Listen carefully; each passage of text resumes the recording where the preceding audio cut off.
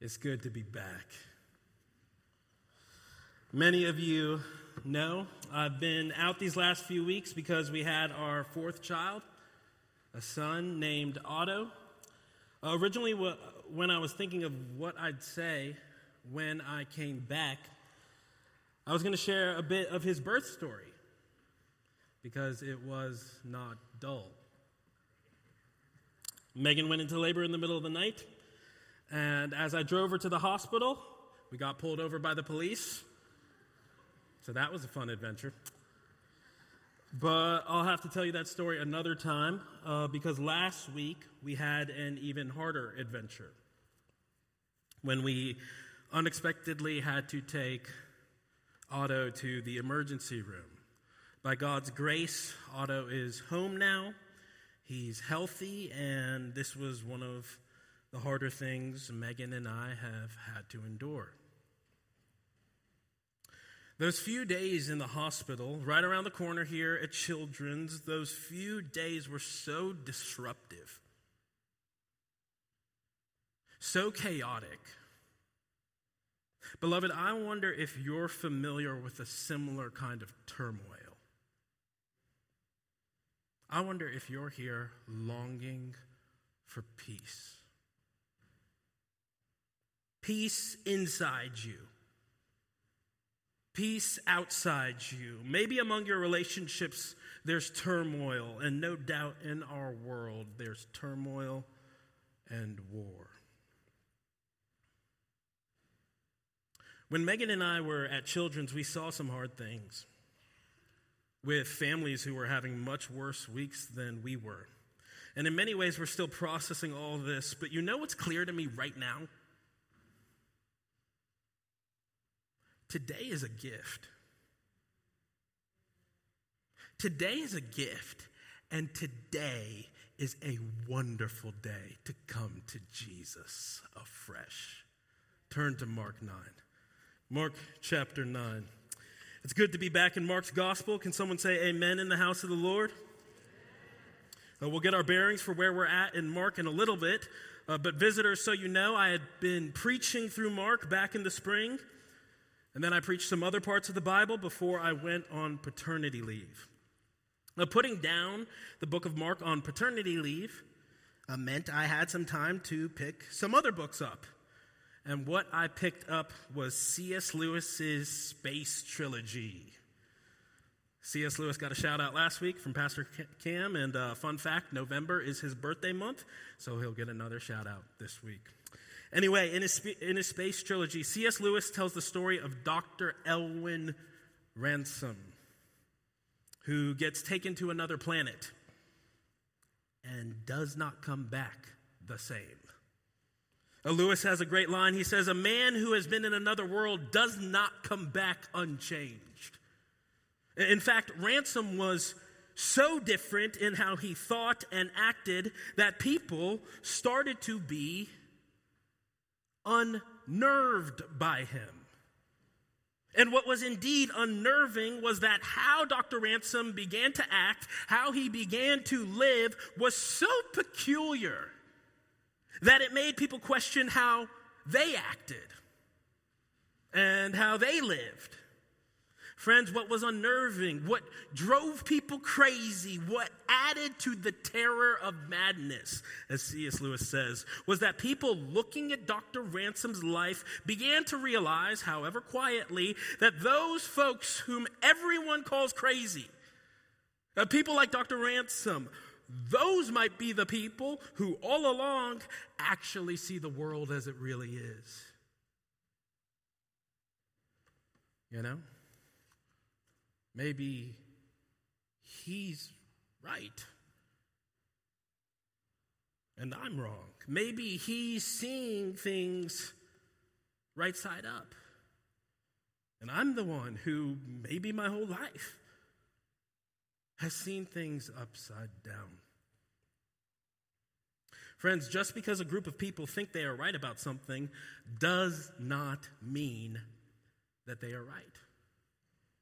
In fact, there can be a whole community of people who might think one way about something, and there can be one individual in that community who thinks differently, and that individual, despite the fact that everyone else calls them crazy, that individual might be right, while everyone else is wrong. In other words, just because you stand alone does not mean you stand in error. The individual who stands alone could be right. And tonight, we're coming to the rightest individual who ever lived. Jesus of Nazareth. And he's going to tell us how things really are. How they really should be. Friends, Jesus doesn't go with the current of this world. He goes against it. In fact, all the impulses, all the instincts, all the goals, all the treasure that this world and all its shiny billboards and advertisements train us to seek, Jesus pushes us toward the opposite of those things. His ways and wisdom seem backward, but Jesus actually sees straight. He's like, nah, my way ain't backward. It's actually the way forward. Beloved, what I'm trying to say is Jesus' kingdom isn't upside down, it's right side up. I heard Pastor Dustin call Jesus' kingdom the right side up kingdom, and that stuck with me. Friends, Jesus comes with a kingdom that does not go with the current. In fact, in his kingdom, there is a whole new river of life, and we're going swimming tonight by God's grace. Let's dive in. Mark chapter 9, verse 30. We will read till verse 50. Hear now the word of the Lord, starting in verse 30. They, Jesus and his disciples, went on from there and passed through Galilee. And he, Jesus, did not want anyone to know, for he was teaching his disciples and saying to them, the Son of Man is going to be delivered into the hands of men, and they will kill him. And when he is killed, after 3 days, he will rise. But the disciples did not understand the saying and were afraid to ask him. And they came to Capernaum. And when Jesus was in the house, he asked the disciples, what were you discussing on the way? But they kept silent. For on the way, they had argued with one another about who was the greatest. And Jesus sat down and called the 12, and he said to them, if anyone would be first, he must be last of all and servant of all. And Jesus took a child and put him in the midst of them, and taking him in his arms, he said to them, whoever receives one such child in my name receives me, and whoever receives me receives not me, but him who sent me. John said to him, teacher, we saw someone casting out demons in your name, and we tried to stop him, because he was not following us. But Jesus said, do not stop him.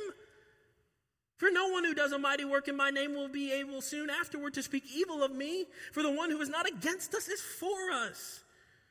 For truly I say to you, whoever gives you a cup of water to drink because you belong to Christ will by no means lose his reward. Whoever causes one of these little ones who believe in me to sin, it would be better for him if a great millstone were hung around his neck and he were thrown into the sea. And if your hand causes you to sin, cut it off. It is better for you to enter life crippled than with 2 hands to go to hell, to the unquenchable fire. And if your foot causes you to sin, cut it off. It is better for you to enter life lame than with 2 feet to be thrown into hell. And if your eye causes you to sin, tear it out. It is better for you to enter the kingdom of God with 1 eye than with 2 eyes to be thrown into hell, where their worm does not die and their fire is not quenched, for everyone will be salted with fire. Salt is good, but if the salt has lost its saltiness, how can you make it salty again?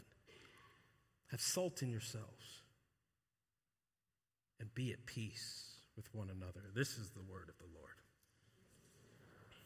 Friends, what do we see in the right side up kingdom? Jesus has 3 answers for us. Here is the first. We see humility. What do we see in the right side up kingdom? Point number 1, we see humility. Beloved, Jesus is calling you to humility. The wisdom of the kingdom produces humility, not rivalry, not one-upmanship, not selfish ambition. No, the citizens in Jesus' kingdom are teammates, not rivals. Servants, not superiors. We see this in verses 30 through 41. Let's look again. Jesus is walking with his disciples, verse 30 says, and they're passing through Galilee. And on this walk, Jesus says something jarring. He tells his disciples, the Son of Man, referring to himself, is going to die. So remember, Mark's gospel is a narrative. It has a point. Jesus is heading somewhere. He's going to Jerusalem to die. He's not broadcasting this, right? The text says he doesn't want people knowing, and we've talked about this messianic secret before. Jesus knows people won't understand his death quite yet, so he doesn't publicize it often. And so here, for the second time in Mark, Jesus talks about his coming death. And indeed, the disciples, verse 32, don't understand. They're afraid, the text says. And then the text changes. Jesus and his disciples keep traveling, but the disciples start arguing. Now, on one level, this isn't new. The last time we were in Mark, we saw the disciples arguing with the religious leaders in chapter 9, verse 14. But now the disciples aren't arguing with the scribes, but with each other. And they argued about which one of them was the greatest. Now you can almost hear them, right? I'm the man. No. I'm the man. No. I'm the one following Jesus the best. Oh, we can almost hear it. But then again, maybe that's because we can almost hear ourselves, can't we? I'm the boss. I'm in charge. I'm the competent one. I'm the one people come to for answers. Man, this place is lucky to have me. Who would do it if not for me? Friends, resident in every human heart is the motive that drove people to build the Tower of Babel in Genesis 11. Come, let us make a name for ourselves. And the name above every name, Jesus, knows that tower is still standing in our hearts. And so he asks his disciples, hey, what were y'all talking about on the way here? And this just feels like a scene with a parent and their kids. Like the kids are watching something on TV they shouldn't be. The parent comes in. They change the channel real quick, but the parent knows. Beloved, Jesus knows. And so Jesus asks, what were you talking about? Verse 34, but the disciples kept silent. You can imagine them just looking at each other, looking at their feet, shuffling around in shame. But in their shame, Jesus doesn't scold them. He doesn't even say they shouldn't want to be great. But he does show them a better way. He does show them what true greatness is. He says, yeah, the world says if you want to be great, you got to get to the top. But I say to you, if you want to be great, you got to go to the bottom. You see how Jesus flips things right side up. This is greatness in the world's eyes. But Jesus says, no, this is greatness. Jesus says, if you want to be great, don't seek to be a king or a queen, but a servant. In fact, if you grown-up Christians want to be big, be small, like a child. Beloved, in our passage, Jesus talks about children twice. Keep this in mind for our sermon next week, Lord willing. But in our text tonight, Jesus says we ought to receive the little children, and he'll say later in chapter 10, we should do this because to such belongs the kingdom of heaven. Friends, Jesus' kingdom belongs to those who are humble, to those who are not self-important, to those who are willing to be led, willing to be held by God. I love this phrase in verse 36 where it says Jesus took the child in his arms. We ought to be like and receive those who are willing to be helped and hugged by Jesus.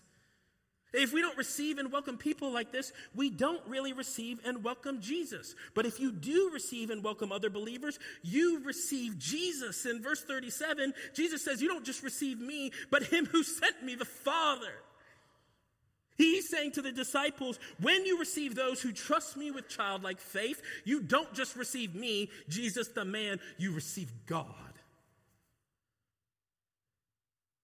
Beloved, how we treat other Christians is how we treat God. We better receive them. And you might wonder, well, what does it look like to receive another Christian? Mark answers by showing us what it doesn't look like. In verses 38 through 41, we see the disciples tell other Christians to stop casting out demons because, hey, you're not on our team. Verse 38, look with me. John said to Jesus, teacher, we saw someone casting out demons in your name, and we tried to stop him because he was not following us. Ooh, friends, isn't it haunting?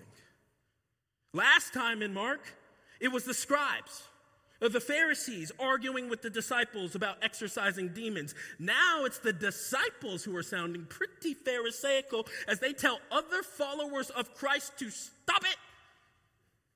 Don't do it that way. We're Team Jesus. We're the professional Christians around here. Oh. And it is this petty, self-centered, territorial, small-mindedness that Jesus pushes back on. He's like, John, what? Anyone not against me is for me. Why are you telling them to stop? That person isn't our opponent, they're our teammate.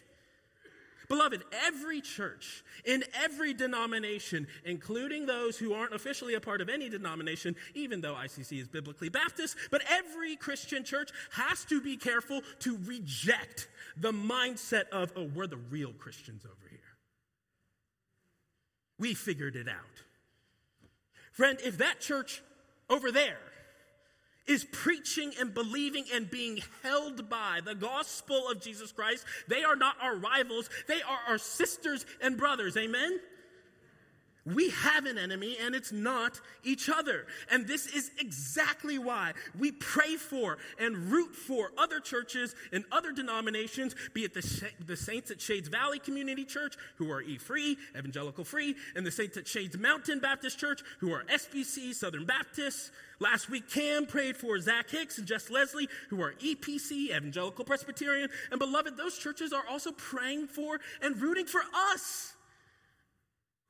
Ryan Grawl texted me and Cam the other day saying, hey, our church, Red Mountain, the PCA church, prayed for y'all at Iron City. And beloved, that is what Jesus is looking for. Churches who help and who work with and who serve one another. Just like we did with that Mike Kruger event with Covenant Presbyterian Church. But the disciples here were thinking and talking like the world. So they weren't looking to be servants. They were looking to be superiors. And that carnal, ungodly, free marketplace competitiveness is exactly what happens when churches start focusing more on the ministry. Hey, casting out demons is our thing. Yeah, that petty jealousy is exactly what happens when churches start focusing more on the ministry than the Savior, who saves all kinds of people and puts them in all kinds of churches. Beloved, citizens of the kingdom are servants. And to encourage you, ICC, I think there are a lot of servants in this church. The people who pick up trash after service. People who move boxes for someone they don't know. People who receive the little ones downstairs. And if I can just speak personally, when Otto was in the hospital, this church stepped up, or better yet, I should say, y'all stooped down and served my family. Megan and I were running around. It didn't feel like we had time to pray, but y'all's prayers carried us. Y'all fed us, called us, came and sat with us in the hospital. You sat at our house so I could go sit with Megan in the hospital. There's something Megan and I said a couple years ago when we moved here, is that we didn't have any family here. And I'm realizing that's just not true. It is true. We don't have any biological family here. Oh, but we have family. I'm looking at them. And you are beautiful servants who will receive your reward. I know this from the way you served me. Ellen knows from the way you served her. I know this from the way you serve the kids of this church. And Jesus again talks about kids to teach us on how we ought to be in his kingdom. We've seen we should be humble. Jesus talks about kids again to show us that we should also be holy. What do we see in the right side up kingdom? We see holiness. Point number 2. What do we see in the right side up kingdom? We see holiness. Beloved, Jesus is calling you to holiness. Now, the wisdom of the kingdom produces holiness, not temptation, trickery, or sinful indulgence, not using or abusing other people. No, the citizens of Jesus' kingdom wage war against our sin, not against one another. We see this in verses 42 through most of verse 50. Let's look again. Jesus has spoken of those who are servants and receive those of childlike faith and who get their reward. That is, their heavenly reward. But what of those who don't? Friends, heaven is not the only realm Jesus talks about in our text. He also talks about hell. 3 times over. Jesus, in fact, talked about hell more than anybody in the Bible. And we will not be a faithful church of Jesus if we do not also talk about it. Our church's statement of beliefs say, we believe that sinful man stands opposed to God and in that sin faces the eternal, just wrath of the Almighty God. Beloved, Jesus takes temptation and sin and hell seriously. Because temptation leads to sin. And if Jesus has not paid for your sins, then sin will lead to hell. This is why Jesus called out the disciples' sinful bickering in the last point. You see, in our last point, Jesus made clear that the way of the kingdom is not rivalry, but reverence. That is, we revere one another. We honor each other. This is what we're going to be doing at Tuesday's prayer meeting. We're going to be engaging in the only competition the Bible commends, outdoing one another and showing honor. So come ready on Tuesday to brag on another church member. And in tonight's text, Jesus goes on to say, hey, since we love and value and respect and are in league with other believers, don't lead them into sin. In fact, the only thing worse than you sinning is you leading another one of God's children to sin. Now, friends, Jesus does not mince words. He says it would be better for you to die than to lead another one of his children into sin. Can we sit with that a minute? Can we tremble? Can we read verse 42? Whoever causes one of these little ones who believe in me to sin, it would be better for him if a great millstone were hung around his neck and he were thrown into the sea. This struck me while I was preparing this sermon. Beloved, when you tempt another Christian to sin, when you entice them, when you arouse their flesh, when you encourage them to question what God wants of them, you know who you're being like. You're not being like the Savior, but the serpent. Genesis 3. Now the serpent was more crafty than any other beast of the field that the Lord God had made. He said to the woman, did God actually say? You see, beloved, when the disciples were arguing with each other, They weren't receiving one another, they were tempting one another. And talking about who was the greatest, they were provoking one another to get self-righteous and proud and angry. And the anger of man does not produce the righteousness of God in you or in others. The anger of man does not produce the righteousness of God in you or in others. So Jesus says to his disciples, how about instead of leading others of my children to sin or being Pharisees and policing other people's ministries, how about you fight your own sin? How about you worry about you and your temptation? In fact, if your hand causes you to sin, cut it off. Because it's better to enter heaven with one hand than hell with two. Now, to be clear in this section, Jesus employs a rhetorical device called hyperbole. Jesus is exaggerating to make a point. He's not so much encouraging physical mutilation. After all, the problem is not our hands so much as it is our hearts. And yet that's just it. Jesus' point is that your heart, your flesh is weak. So don't coddle that which leads it astray. Cut it off. Beloved, Jesus is calling for holy amputation. There are indeed some things, or maybe even some people, we need to cut off.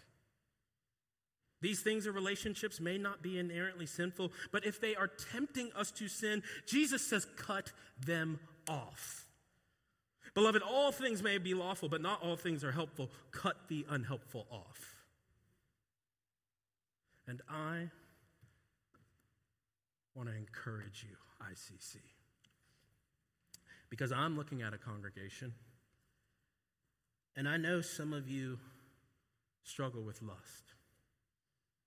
So, with childlike faith, you have cut off shows that have scenes of nudity. Some of you struggle with getting drunk. So, with childlike faith, you have cut off going to that happy hour with that group of coworkers.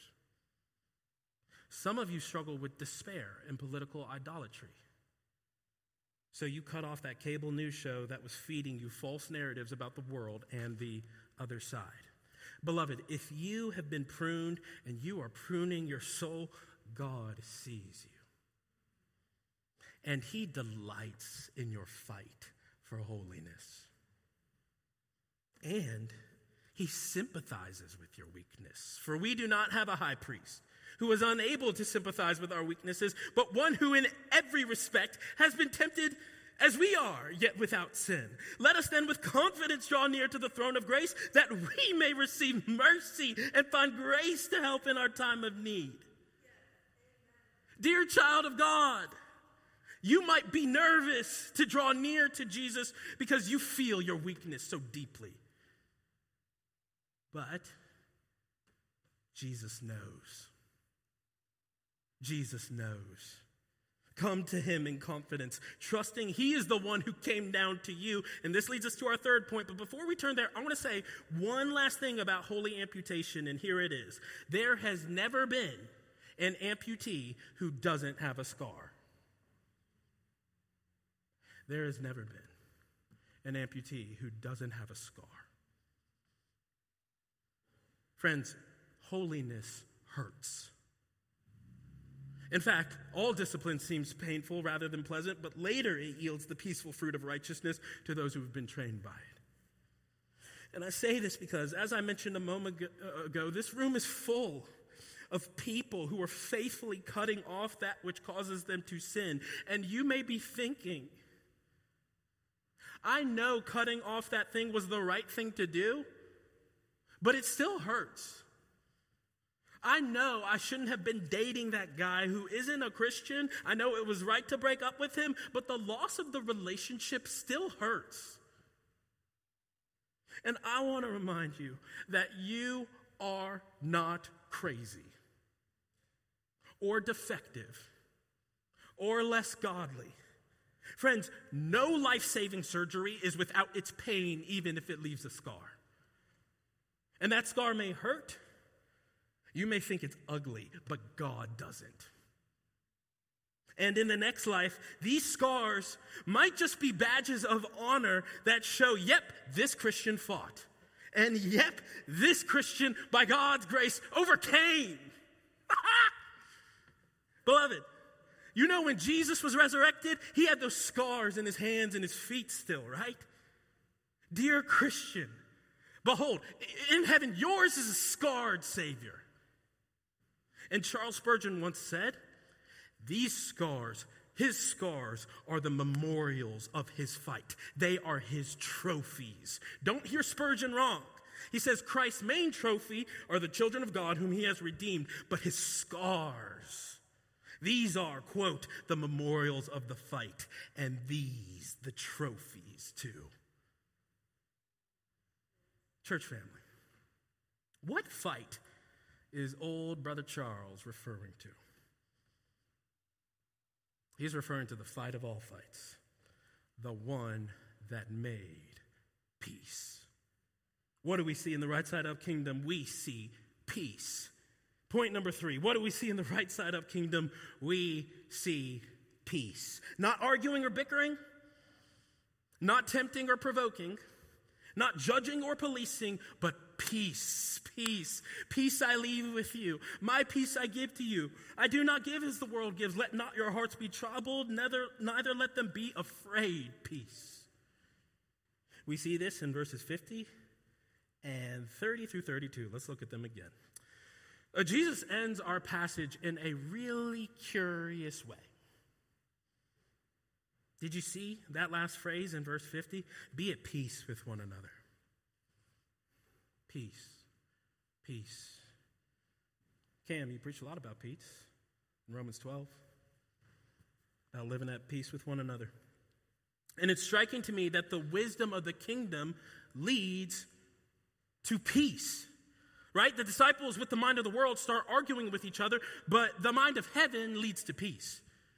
The disciples with the mind of the world start tempting each other and tattling on others, but the mind of heaven leads to peace. Beloved, peace is one of the chief evidences that the kingdom is at hand. This is why Jesus was so concerned that his disciples not fight in worldly ways. What does he say? My kingdom is not of this world.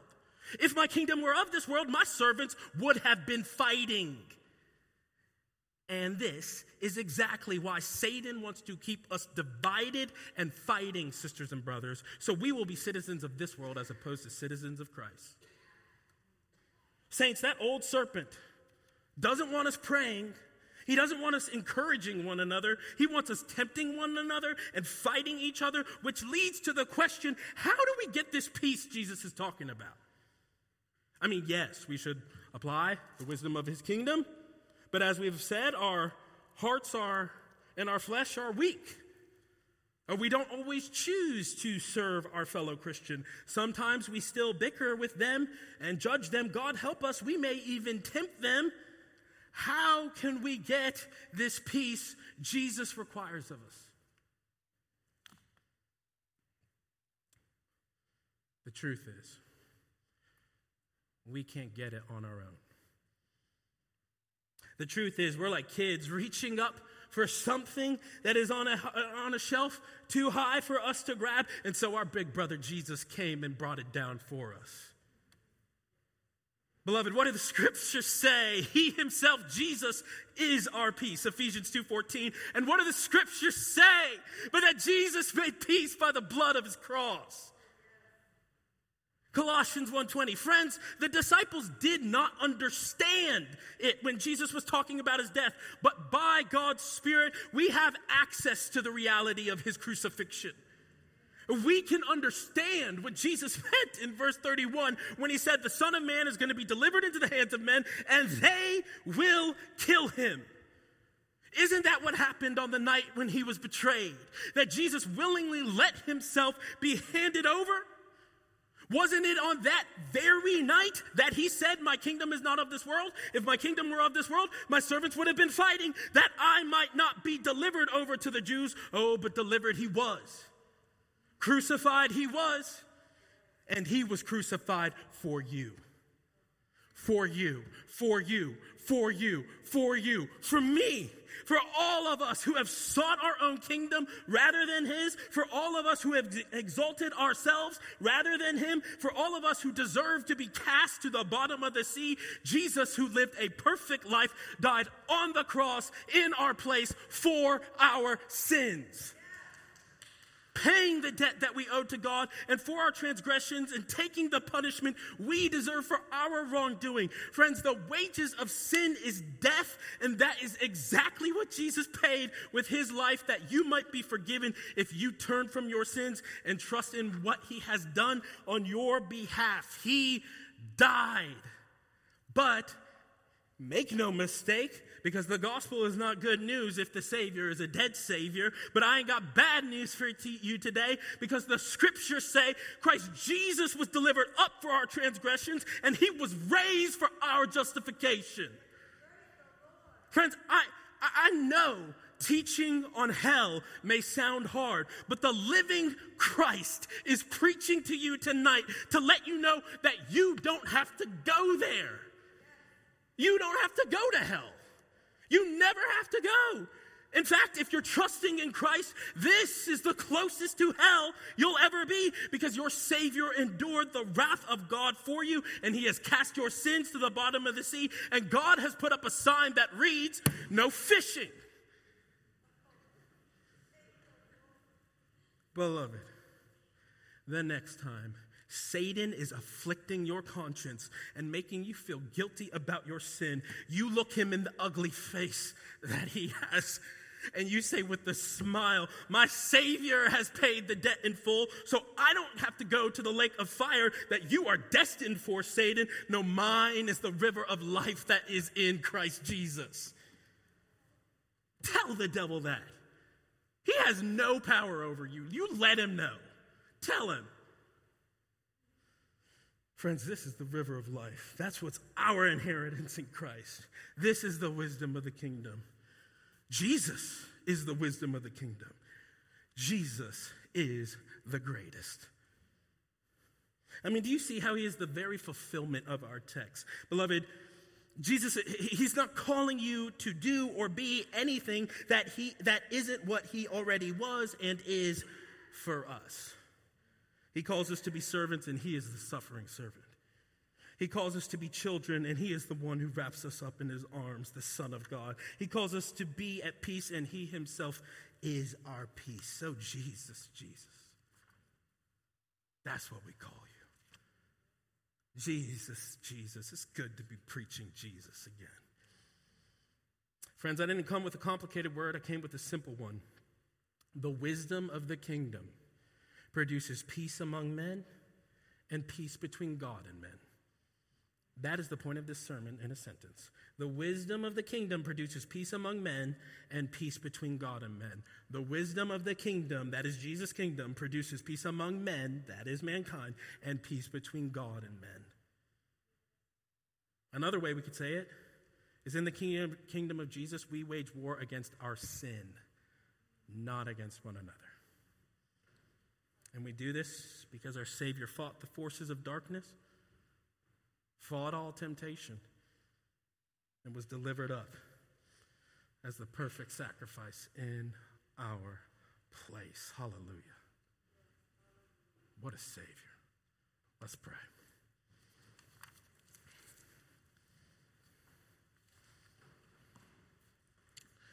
Jesus, we need your wisdom, which is to say, we need you. We want you. There is nothing on earth we desire besides you. So fill us with your Spirit that we may be at peace. We pray in your name. Amen. Beloved, one thing Jesus tells us to do, or tells us about his kingdom, is that we will feast there. We will sing it at the prayer meeting on Tuesday. We will feast in the house of Zion. We have a preview of that feast in the Lord's Supper.